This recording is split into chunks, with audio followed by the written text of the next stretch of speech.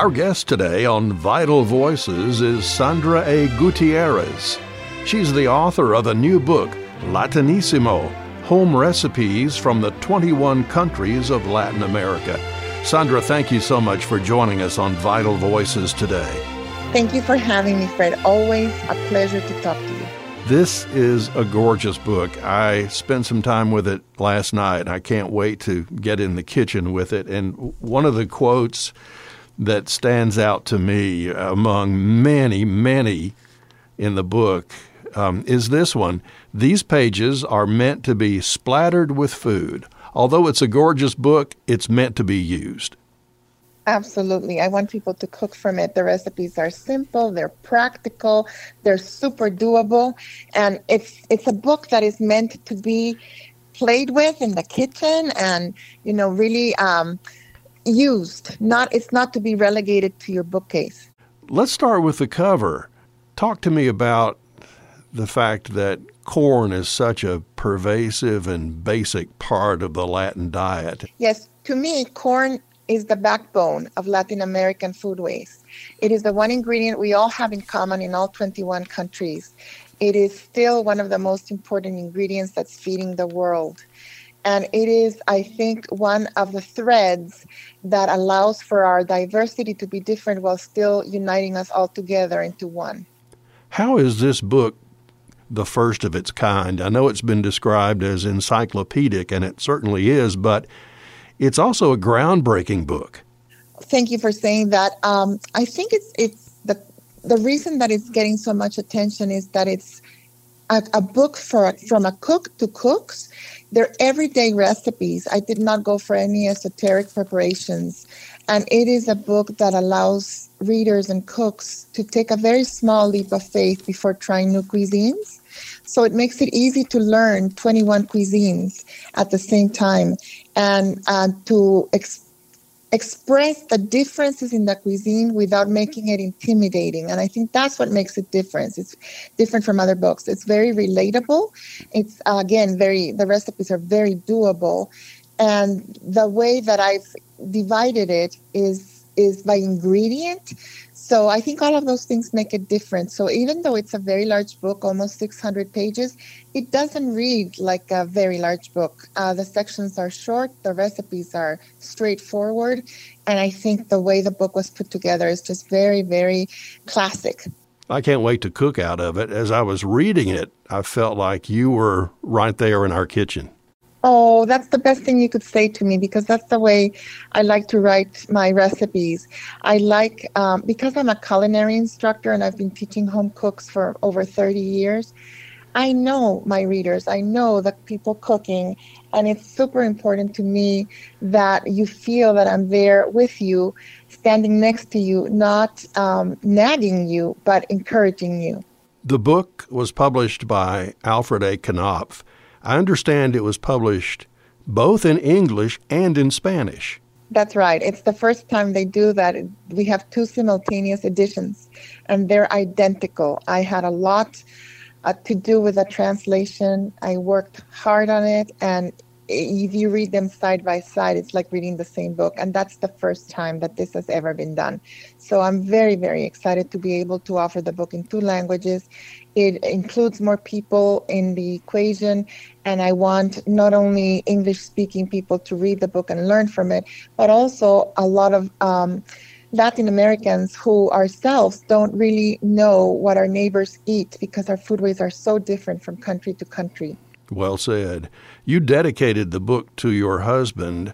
I'm interested in learning how you all first met, and was food involved in that relationship early on?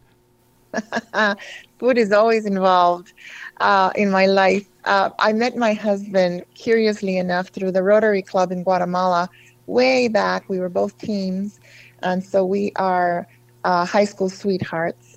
And there was always food involved. I used to cook for him when he came to see me at my house. I used to make special pressed grilled sandwiches for him that he loved, and very good, very delicious rolled chocolate cake that was filled with Ashanti cream and topped with cherries. Wow. While we're on the subject of family, take me back to your mother's kitchen or your grandmother's kitchen, and some of the lessons that you learned from them. So my grandmother's kitchen is really the kitchen where I felt most at home. She had a staff, and I was a very shy girl.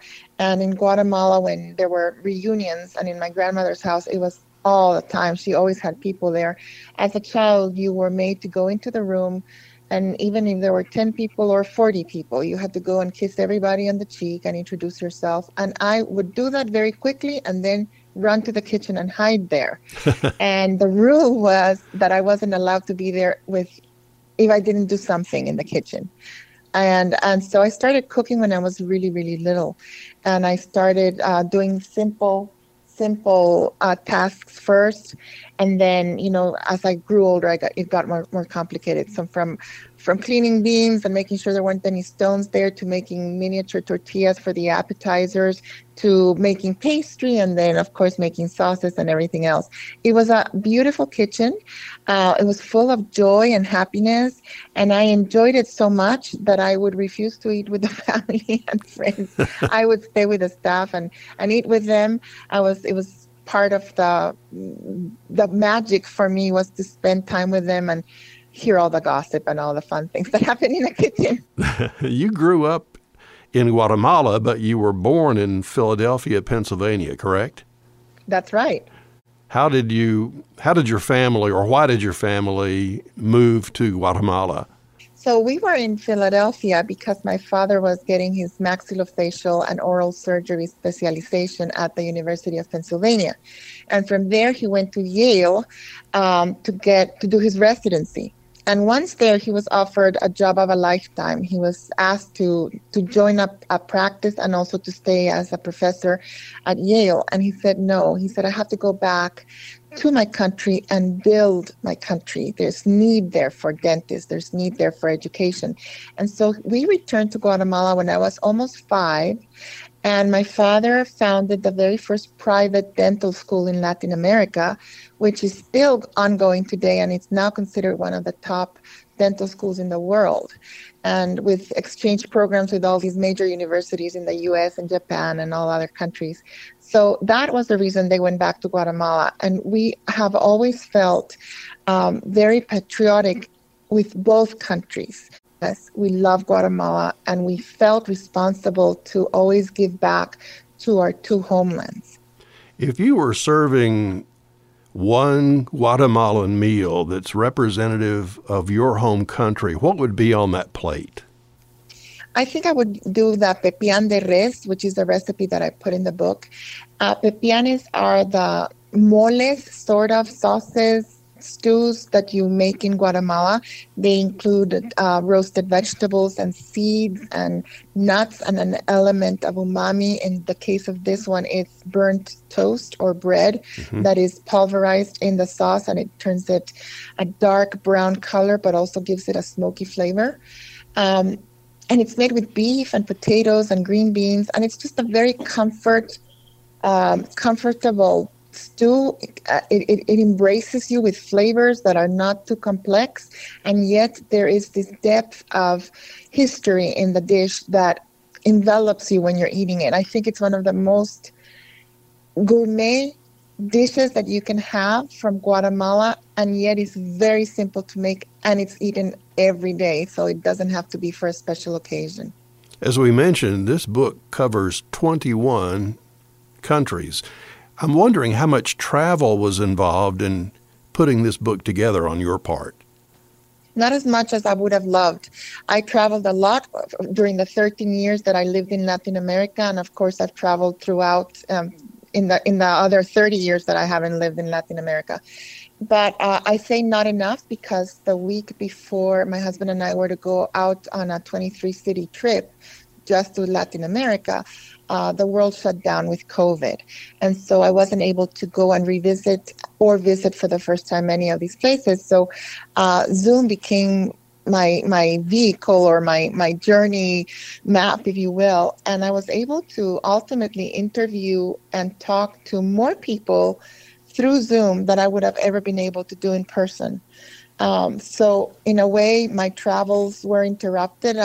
You can call this book trip interrupted, but I got much more out of my research. And of course, my research has developed over the timeline of 30 years that I've been collecting recipes and reading history and finding out more about how these cuisines formed. So in a way, I wish I could have traveled more. And in another way, I feel that I got the best of the worst time that we've had in this world for us, at least in our generation. What would you say is the soul of this book? The soul of this book is that these are recipes that contemporary cooks from today are making at the same time that we are here making our meals, without any pressure, with using the best ingredients. It's simple food, it's good food, and it's comfort food, and it's food that truly depicts a melting pot, a pot in which different nationalities and different cultures have melded together and made it to the plate. And each single Latin American cuisine is a different amalgamation of cultures and a different amalgamation of flavors and ingredients, so that no two are alike. And at the same time, you give great credit to the indigenous peoples of Latin America. Absolutely. There are the ancestors that built the base that has constructed Latin American cuisine. Without them, there wouldn't be anything in Latin America. You know, our ancestors were so smart. They were so brilliant, really, even though all history has painted them as ignorant, that Mayans gave the world the 365-day calendar. Mm-hmm. Our indigenous people gave the world the number 0. Many mathematical equations come from these antique indigenous civilizations of Latin America. And they were also responsible for learning how to pollinate corn between a male plant and a female plant to produce corn cobs, and then to turn them into viable food by nixtamalizing it, which is, of course, adding lime to water and soaking your corn in that to release the outer part of the kernel of the corn, which allowed niacin and other important nutrients to be able to be absorbed by the body. All these things that many people ignore that came from our indigenous peoples in Latin America and in North America too are some that I like to showcase in the book, because I'm breaking a lot of stereotypes with this book. I'm breaking stereotypes that not all Latin food is spicy, not all Latin food is unhealthy. Our civilizations were much smarter than people can even imagine. We don't all use chiles or hot spices in our food, depending on the country that you're in. All of that is important to me. And so also the people that conform the entirety of Latin American culinary history are important. There is so much to talk about from this book. Would you join us for another program next week? I would be delighted to join you. Thank you. Sandra, congratulations for this gift to the world. It is a magnificent book. It is a beautiful book. It is a thorough book. It's an inspiring book. It's just everything that I look for in a cookbook, and we're so proud of you for producing this for the world. Oh, thank you, Fred. That is so sweet of you to say. I really write this book for cooks. I always keep my readers and my cooks in mind when I write these pages, and I hope that we break stereotypes and that we desegregate the cuisine of all 21 Latin American countries and open them up to the world. Sandra, thank you so much for joining us for Vital Voices. Thank you, Fred, for having me. Our guest has been Sandra A. Gutierrez, author of Latinísimo, Home Recipes from the 21 Countries of Latin America. Vital Voices is heard every Saturday morning at 7 and every Sunday afternoon at 2 here on WETS 89.5 and HD1.